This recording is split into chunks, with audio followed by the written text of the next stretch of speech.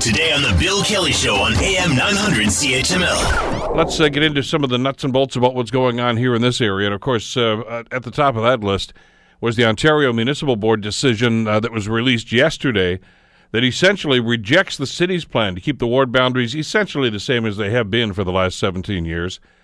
Council tried to tweak it a little bit. We talked about it at great length, of course, on this program. There have been accusations from the critics, myself included, that this was self-serving, that it was gerrymandering, and that, well, frankly, they should have accepted one of the recommendations from the consultants that they paid almost $300,000 for. Well, that's exactly what the OMB said yesterday. They picked one for them and said, here, this is what you guys are going to look like from here on in. And it was option 2 from that consultant's report. Reaction has been mixed on that OMB decision. Some think it's a great idea. Some think this is democracy at work. Others, well, not so sure. Including in that number, of course, is Larry Deaney, former Hamilton mayor, who has been a consistent opponent, I guess, of what was going on. Larry joins us on the Bill Kelly Show to give his views on this. How are you doing this morning, Larry? I'm very well, Bill. Thank you. But I wouldn't characterize myself as a consistent opponent of what was going on, but certainly concerned about the implications of what may have come down. And indeed, here we are. Well, and you've been active on social media on this, and I hope you're wearing your body armor, because a few folks have been ganging up on you, as usually happens when you take to Twitter on issues like this. Well, give me your read on what you saw from the OMB decision then, Larry. Well, let me tell you that I think it's a bit of a mixed bag. There are some good, in fact, there's some very good things in what came down, but there are some serious implications that are on the negative side. So let me start with the positives as I see them. First of all, the fact that this was a thoughtful a paper that was presented by the OMB chair and his assistant,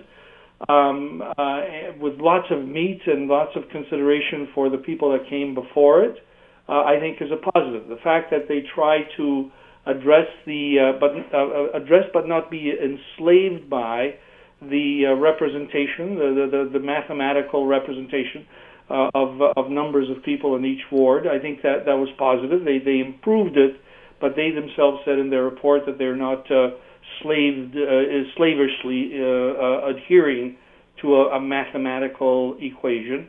I think that's important as well. The fact that they listened to people and considered arguments that, quite frankly, I had not considered. And I attended one of the sessions when they were giving summary arguments, and the whole issue of diversity and is that being diluted by any of the plans? I think that was an interesting conversation, and the fact that they didn't invent something new, but they went to the consultant's report and said, this is the one that we think makes most sense for you. And quite frankly, when I looked at the consultant's report, I thought that adding a councillor in the up on the where the growth is up on the mountain south of the link made a lot of sense. Quite frankly, those are the positives, but there are some negatives. Such as? There are some negatives, and let's start with the disruption of what seems to be a harmonious after 17 years as a unified city, where we were picking up some momentum. I think that may be disrupted once people understand the implications of what these ward boundary changes might mean. And by that I mean, of course, specifically, and this was mentioned in the report, and I think the chair got it wrong because he only mentioned half of the implication, not the full implication.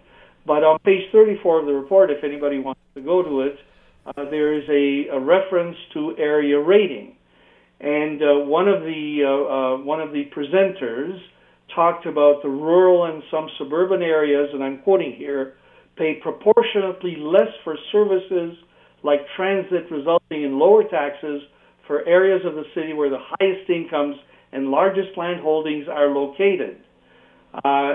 Policies such as this are perpetuated according to this presenter by a ward structure in which division trumps fairness. And so what that means in layman's terms is that the suburbs, essentially, where the bigger homes are and maybe more wealth is, although that's a debatable point these days with properties hiking up all over the city, are not paying their fair share for services like transit. What's being missed and what the writer, the chair of OMB, doesn't say is that they're paying less because they get less service.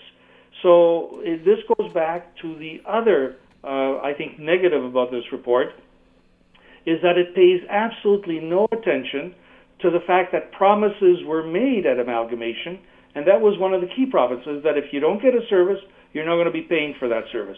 Well, this opens the door, potentially, to doing away with that promise. Want to hear more? Download the podcast on iTunes or Google Play and listen to The Bill Kelly Show weekdays from 9 to noon on AM 900 CHML.